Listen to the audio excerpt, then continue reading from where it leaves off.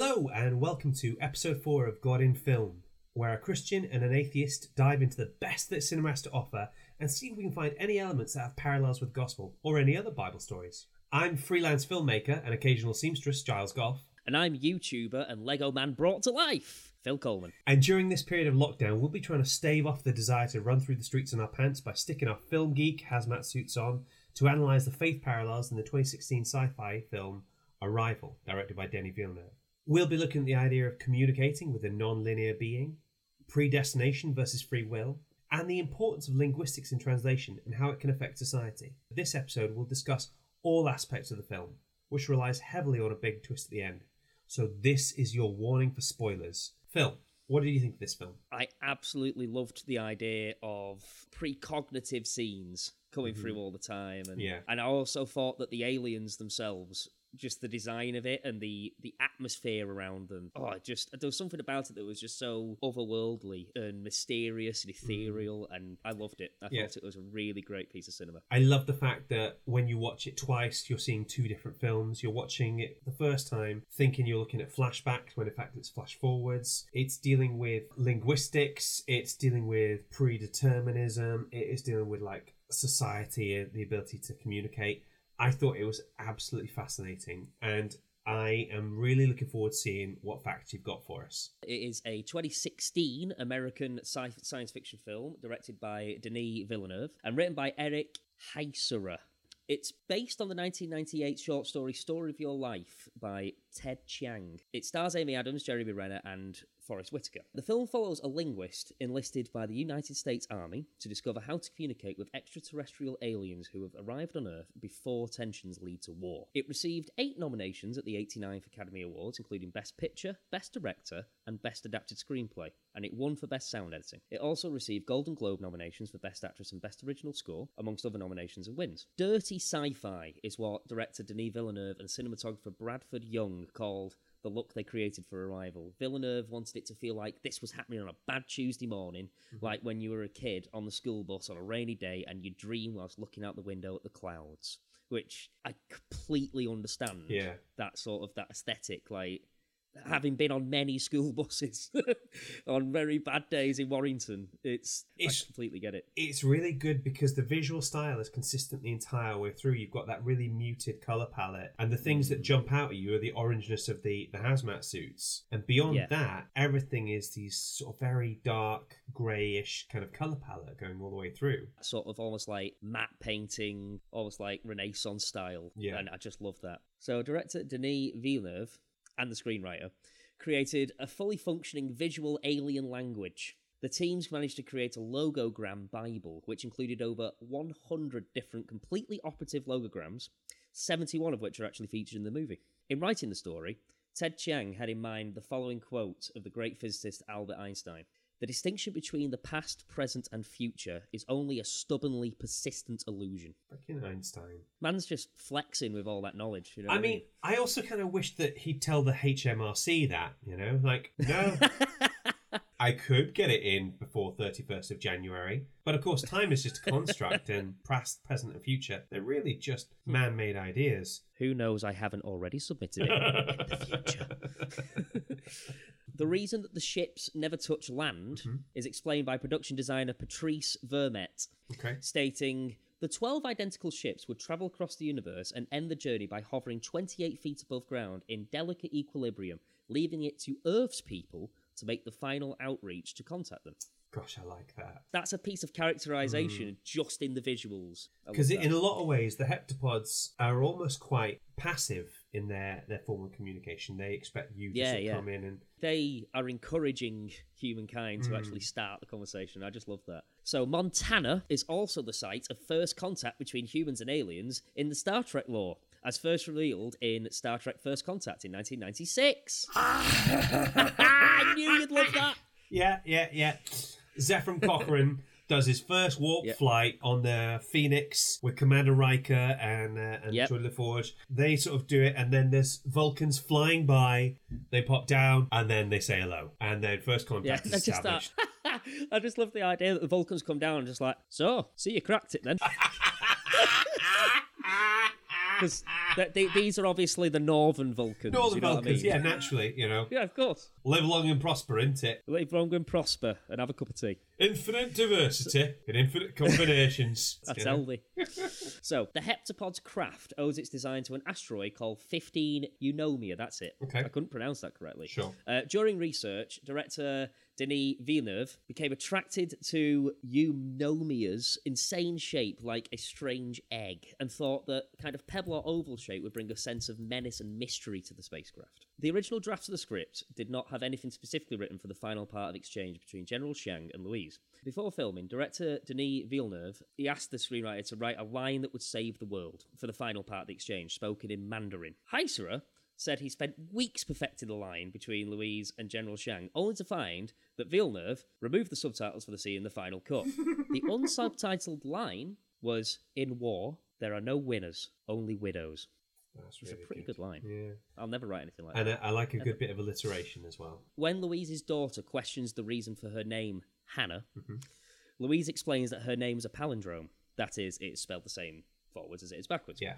This reflects the theme of the film in that the story starts as it finishes due to the story's events existing in non-linear time. The violin melody in the last sequence is also palindromic. Oh, really? Yes. That's awesome. Jeremy Renner's surname is also a palindrome. Good old Renner. One thing, did you know that the written language of the heptapods is referred to as heptapod B? Heptapod A is their spoken language, which is just... Yes. You know? It's more akin to like whale songs. Yeah. It's like you know, an actual spoken language. That's spot on. Thank you, Phil. Those were really fascinating. I particularly like any kind of Star Trek reference we can fit in. I knew you'd love that. I wish it ended with it. I really do. Now, we'll move on to today's guest. Jenny Thomas is a retired professor of linguistics in Bangor University, and she spoke to me earlier today about some of the more linguistic elements of the film. Let's have a listen. I'm Jenny Thomas, and I am retired professor of linguistics from the University of Bangor, North Wales. Thank you, Professor Thomas. So, you've seen the film. It's predominantly about how linguists approach a different culture. So, how would modern linguists approach making contact with a culture they have never encountered before? Yeah, that was a question I was asking myself, because actually there are very few completely unknown languages. So if you want to learn to communicate with a completely unknown culture, would be working in an area called field linguistics. And the people who best developed field linguistics were a group called the Summer Institute of Linguistics. They were really missionaries, so they were trying to extend the Christian gospel to tribes which hadn't been evangelized previously, so that forced people to learn a completely different language. I never thought about a connection between linguistics and evangelism before. Well, that was sort of where field linguistics started, and the way they would approach it would be first to contact neighbouring tribes, perhaps whose language was better described, when that is not possible. So when a language is what we call an isolate, doesn't bear any relationship to a neighbouring language. And again, there are only few of those. Say Basque would be one, Georgian would be another. In the film, obviously, there are no neighbouring languages, and we have no quick way in. You would actually start the way is described in the film. You would start trying to get single words so that might give you an insight into what sort of phonetic there is, what sort of sound system there is. The Summer Institute of Linguistics had a good list, which has since been updated many times. So it might start with parts of the body or natural environment like leaf or flower or dog or whatever, and then it would show you two cats or two dogs so that we start to understand the structure of the language single. But again, that doesn't apply to our film. What did you think of the methodology used in Arrival? I can't think how I would do it better. better, to be absolutely honest. That's gonna be a good seal of approval then, if you're watching it going, oh, that's interesting, rather than going, well, of course that's not how you do it at all. And of course, a lot of the film hinges on a different understanding of tool and weapon, and the way in a given language a concept might apply differently. And the one that we standardly discuss in linguistics would be the colour spectrum. The way we name colour varies enormously from culture to culture. I mean, some cultures would only have two distinctions. Others would make roughly 7 or 8, as in the colour spectrum. Yeah. I remember when I was learning Russian, I really struggled because they have 2 words for blue. So Sydney and Goluboy are the 2 words. And to me, it's light blue and dark blue. So it's one colour divided into 2. Yeah. But Russian speakers, Slavonic speakers, see them as quite different colours as you and I would, green or yellow. I mean, that's a very, very basic observation. Yeah, that's but fascinating. it shows that, to a degree, my mother tongue influenced the way I could see that colour. That leads on quite nicely to Sapir-Whorf theory, doesn't it? It does indeed. How would you best describe that? In its very extreme form, it would say that the language you have determine your perception and sort of categorise your experience. So the different language speakers would perceive the world differently. That's what it says. But recently we would soften it a great deal, saying not that it determines the way you see the world, but it does constrain the world, the way you see the world. Right. So your first stab would be blue, and some of it's light and some of it's dark. Sufficient exposure to a different culture would help you to actually see those distinctions that we might not make. The film is a fairly extreme version of the Sapir-Whorf theory brought to life then, isn't it? Yeah, but the weaker form actually wins out because the heroine is able to make other people, other cultures, see that what for us is a hard and fast distinction between weapon and tool actually is much more fluid thing. And exposure to this radically different culture, leads very different Earth cultures to change their minds. Professor Thomas, thank you so much. We really appreciate you talking to us, and I love talking about linguistics. I'm glad you've learned to love it. That was Professor Jenny Thomas. Phil, what did you think? The bit that got me was the using the colour spectrum to find sort of similarities in different, linguistic patterns and different languages. I thought, I would never have thought that would be a starting point, but it really makes sense after she explained it as well. It's interesting you mention that because obviously in the ancient world, there's the idea that certain colours just didn't exist, and that Homer talks about the wine dark sea. Another fun one is violets. You look at any picture of a violet and that's clearly purple, and yet every rhyme tells us roses are red, violets are blue. The amount of times I've heard that rhyme and I've never questioned it. Now, let's get on to finding the faith in the film. Da, da, da, da, da, da, da. What's interested me about this film wasn't finding specific biblical parallels. I did think about how Louise starts a relationship knowing that she will one day be parted from her husband, and she has a child knowing that one day her child is going to die, which seems profound until you realise that everybody makes those choices, and it's really just a matter of timescale. Like, you will be parted from your significant other at some point, because unfortunately everyone dies. You can't have love without loss. The two things are intrinsically linked.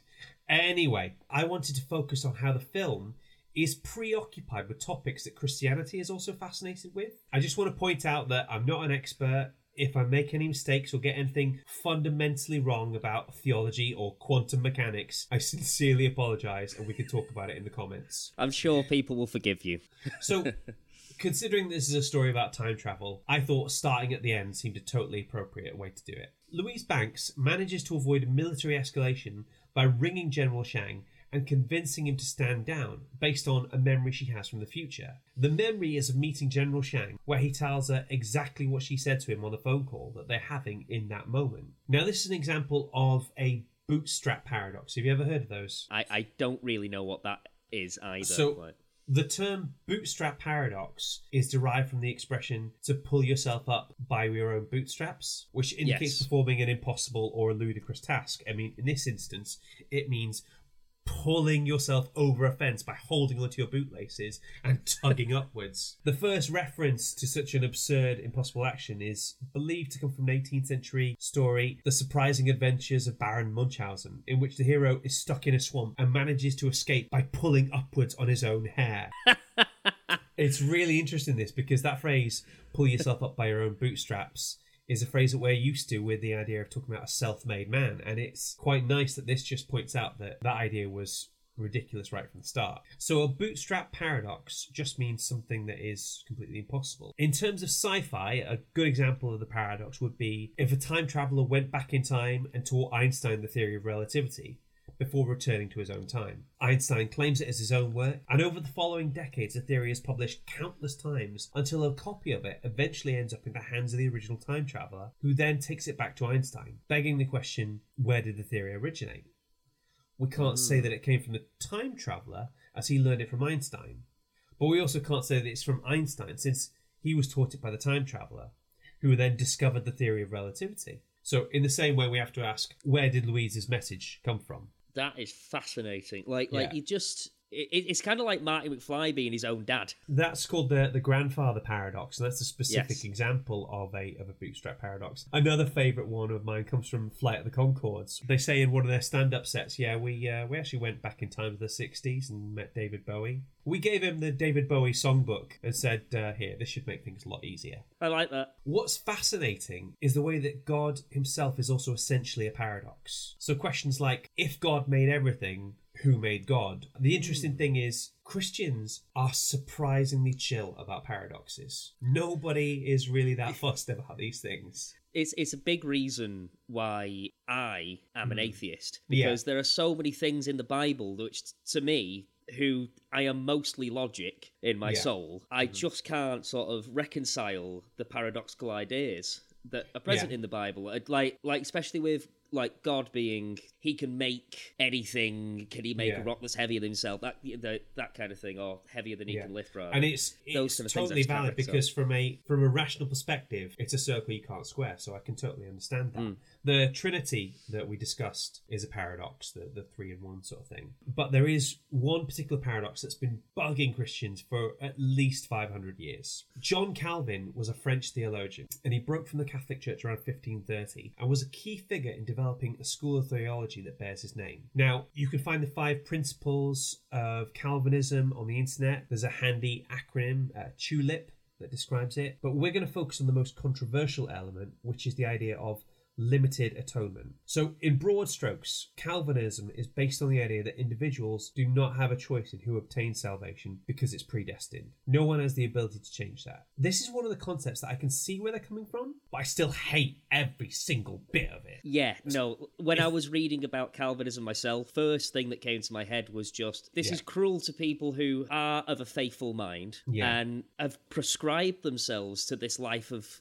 God, this really, lifestyle, and really basically just kicks them in the head. So if we accept that God is infinite and non-linear, then we have to accept that God knows who accepts Jesus and who doesn't at the end of human history. Then if we accept the idea that God is the author of creation and he has a hand in creating every living thing, then it leads to the idea that God created people who he knew wasn't going to accept him. And if that's the case, then that means the concept of free will doesn't exist. The problem then becomes that if free will doesn't exist, then the entirety of human existence is a thoroughly pointless exercise. From Adam and Eve all the way down to what I did today, free will is an essential part of both a relationship with God and human society functioning. And if there's no such thing as free will, then frankly, I don't see why I should have to put pants on or do anything other than slob out on the sofa and watch Deep Space Nine, because if I don't have free will, then I also don't have any responsibility or control over what I do. You may as well just spend all day just no pants on, no clothes at all, because what's the point? It's all predetermined anyway, you know? So I spent about 3 hours researching this on Monday, and at the end I was no clearer and my brain was dribbling out my ears. I found theologians online who devoted their entire working lives to this, but from what I could see, their brains were dribbling out their ears too. So, like many other Christians, I have to engage in a bit of cognitive dissonance. Cognitive dissonance is the practice of holding two opposing ideas in your head at the same time. In this case, I know that God is all-knowing and all-powerful, and at the same time, I have to believe that I have free will and that it is important. In John 6, verses 66 to 68, in the New Century Version, it says this: "After Jesus said this, many of his followers left him and stopped following him. Jesus asked the 12 followers, 'Do you want to leave too?' Simon Peter answered him, 'Lord, who would we go to? You have the words that give eternal life.'" Even there, we get a quick example of Jesus actually giving somebody a choice. And if you look at what he does throughout the gospel, he's often saying, if you do this, you'll get eternal life. It's not saying you have to, or you will, or you definitely won't. The choice is yours. So in short, I asked my friend about this problem. My friend John Stammers summed it up like this: the way I basically look at it is that predestination and free will are definitely both true and have to be held in tension. But predestination is basically God's business and free will is our business. As far as any of us see, we are free and God will never force us against our will. Yeah, I quite like that. I think that's quite a succinct way of putting it. The other thing is that if God knows this information and we will never have access to that information, then it's no use to us. So I prefer to think of it as the difference that makes no difference is no difference. If I think I have free will, if I act like I've got free will, then I've got free will, and so does everybody else. So that's how I'm going to approach it. Yeah, I think it's important as well to make sure that you are shoring yourself about free will, because it's not healthy for us as human beings to feel as though everything is completely predestined, predetermined. Yeah, exactly. So this is one of the less appealing aspects of Christianity. But if you think about it, every ideology has something to it that doesn't appeal in some way or other. If you take at least one interpretation of atheism, if you said, well, I could go to the shops today, but I'm not sure if there's any point because the entirety of human existence is arbitrary, and no matter what I do, it's still going to result in the inevitable heat death of the universe. So, I don't know. Have you been listening to what I say when I walk to the shop? Because that is exactly what I think. I'm just like, what's the point? This is why some people take pills, like some people need that. There is no belief system that doesn't have a side to it that is less appealing. The next point I wanted to get to is that one of the most difficult things about being a Christian is you're essentially trying to have a relationship with a non-linear being. That's one of the strangest sentences I've ever heard. And again, it's one of those things that's obvious, but nobody really talks about it. Essentially, the entire high concept of arrival is dealing with a race so alien that even their concept of time is different to ours. Louise Banks has to try and understand the written language of an alien race that doesn't have an understanding of non-linear time. Now, as a result of her learning their language, Louise starts to see visions of her own future. Interestingly, there are multiple examples of people in the Old Testament being granted visions of the future. And the thing is, they make perfect sense, so long as you know what you're looking for. Yeah, you need a cheat sheet. So in Micah, chapter 5, verse 2, it states, "But you, Bethlehem Ephrathah, though you are small among the clans of Judah, out of you will come for me one who will be ruler over Israel, whose origins are from of old, from ancient times." Now, this can be fairly easily interpreted as a prophecy that the Messiah would be born in Bethlehem. Yes. Which is pretty impressive considering that Micah was writing between 737 to 696 BC. That's quite a lot of years before Christ. Isn't it just? Yes. However, when we start looking at the book of Revelation, which is mostly prophecy about the end times, it gets much trickier to work out what is going on if it hasn't actually happened yet. If I give you an example of Revelations 13, verse 1 to 3, "And I stood upon the sand of the sea and saw a beast rise out of the sea, having 7 heads and 10 horns, and upon his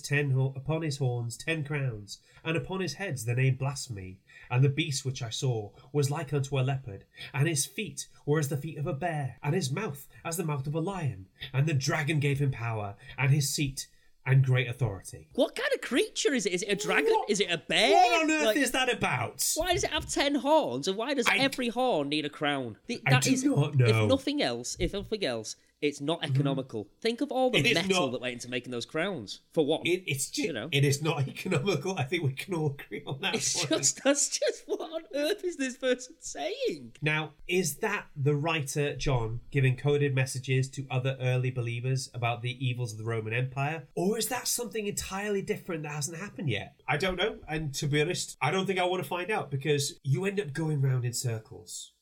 So this particular branch of theology concerning end of days prophecies is called eschatology. And like Professor Field said about the Holy Grail, it can be a lot of fun, but it's hard to know anything for sure. One of the classic examples is the Antichrist. Who would you say is a very popular leader who might in fact be totally evil? What would be the first name that would come to mind for you? Donald Trump. Yeah. Most people may well think of Donald Trump. However, some people of a very different political bent would have said that Barack Obama was the Antichrist. Going further back, Adolf Hitler could have been a good contender for being the Antichrist. Going further back beyond that, early Protestants could have described the Pope as the Antichrist. And then when you go further back beyond that, early Christians would have seen the Caesars as the Antichrist. So really, when you say that someone is the Antichrist, what that really is doing is just saying more about you than it is about them. The coming of the Antichrist is the coming of the end times, if I remember correctly. Yeah. The key thing with the end times is we don't know when it's happening. You know, it could be tomorrow, it could be 3,000 years from now.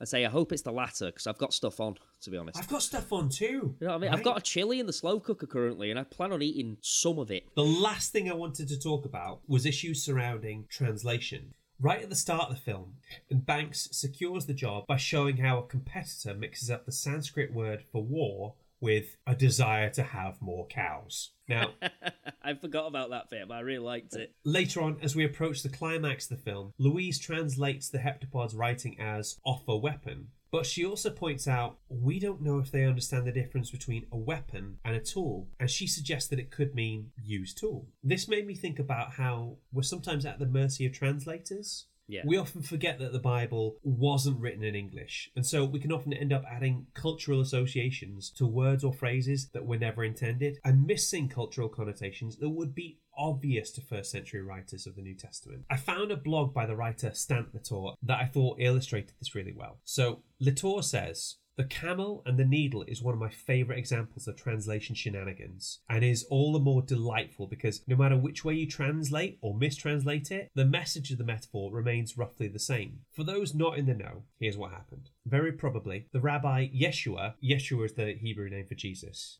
told his followers 2,000 years ago that it was easier to thread a rope, like the big ropes used on fishing boats on the Sea of Galilee, through the eye of a sewing needle than it is for a rich man to enter the kingdom of heaven. But in Aramaic, the language he was speaking and the language in which the source text for the Synoptic Gospels was probably written, camel and rope are spelled the same, GML. They do sound different, but written Aramaic doesn't often represent vowels. So someone dutifully recorded GML. Now, this gets even funnier when the Synoptic Gospels come along and people are translating the words of Christ into Koine. I hope I'm pronouncing that right. Because in Koine Greek, camel and rope are also the same word, distinguished in text by a single vowel, but pronounced almost identical. Camel is camelon, and rope is camilon. Now, in Latin and in English, of course, camel and rope are really easy to tell apart, but in both Aramaic and Greek, they're not. So while it is frustrating enough to try jamming a knotted fishing rope through the eye of a sewing needle, we're now left with the image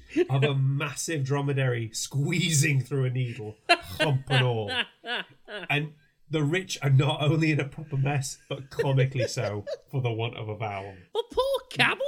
Just thinking, like, I don't know what I did to deserve this, lads, but here we are. We don't advise it, ladies and gents. We do not advise it. It's an amusing case because the meaning comes out similar in either case, and camel fits Jesus' teaching style, which often made humorous use of hyperbole. Other mistranslations are more sinister, like the popular translation of Arsenokoites. I hope I'm pronouncing that right. I mean, it's ancient Greek or Aramaic, so... There'll be someone out there that can tell you. Arsenokoites is often translated as homosexuals, Okay. which is a stretch as there is a separate Greek word for that. Arsenokoit is a compound of man and bed, and no one knows what the word means because its usage is so rare and it appears only in lists without context. It's been suggested that it's a reference to gigolos, but that's an equally unsupported guess. In one case, the word occurs next to malakoi, the luxurious. The traditional interpretation that malakoi and arsenokoites are paired labels for submissive and dominant partners in sex act remains guesswork, and other interpretations are just as or more plausible. For example, malakoi, arsenokoites, translates as soft ones, man beds, and it could easily be a colourful reference to pleasure-loving rich men who will loll about on bed eating grapes all day and ignore the suffering of impoverished neighbours. That's the type of vice that the New Testament lectures on frequently and at length, to which the letters in which these words appear devote considerable attention. Rich, luxurious, gaudy living was also a vice that the Greeks and Romans alike tended to scorn and treat with mockery. They would have found Trump Tower hilarious. Reading malakoi arsenokoites in this fashion is conjecture, but so is every other proposed reading of malakoi arsenokoites. I found that really interesting. Astonishing.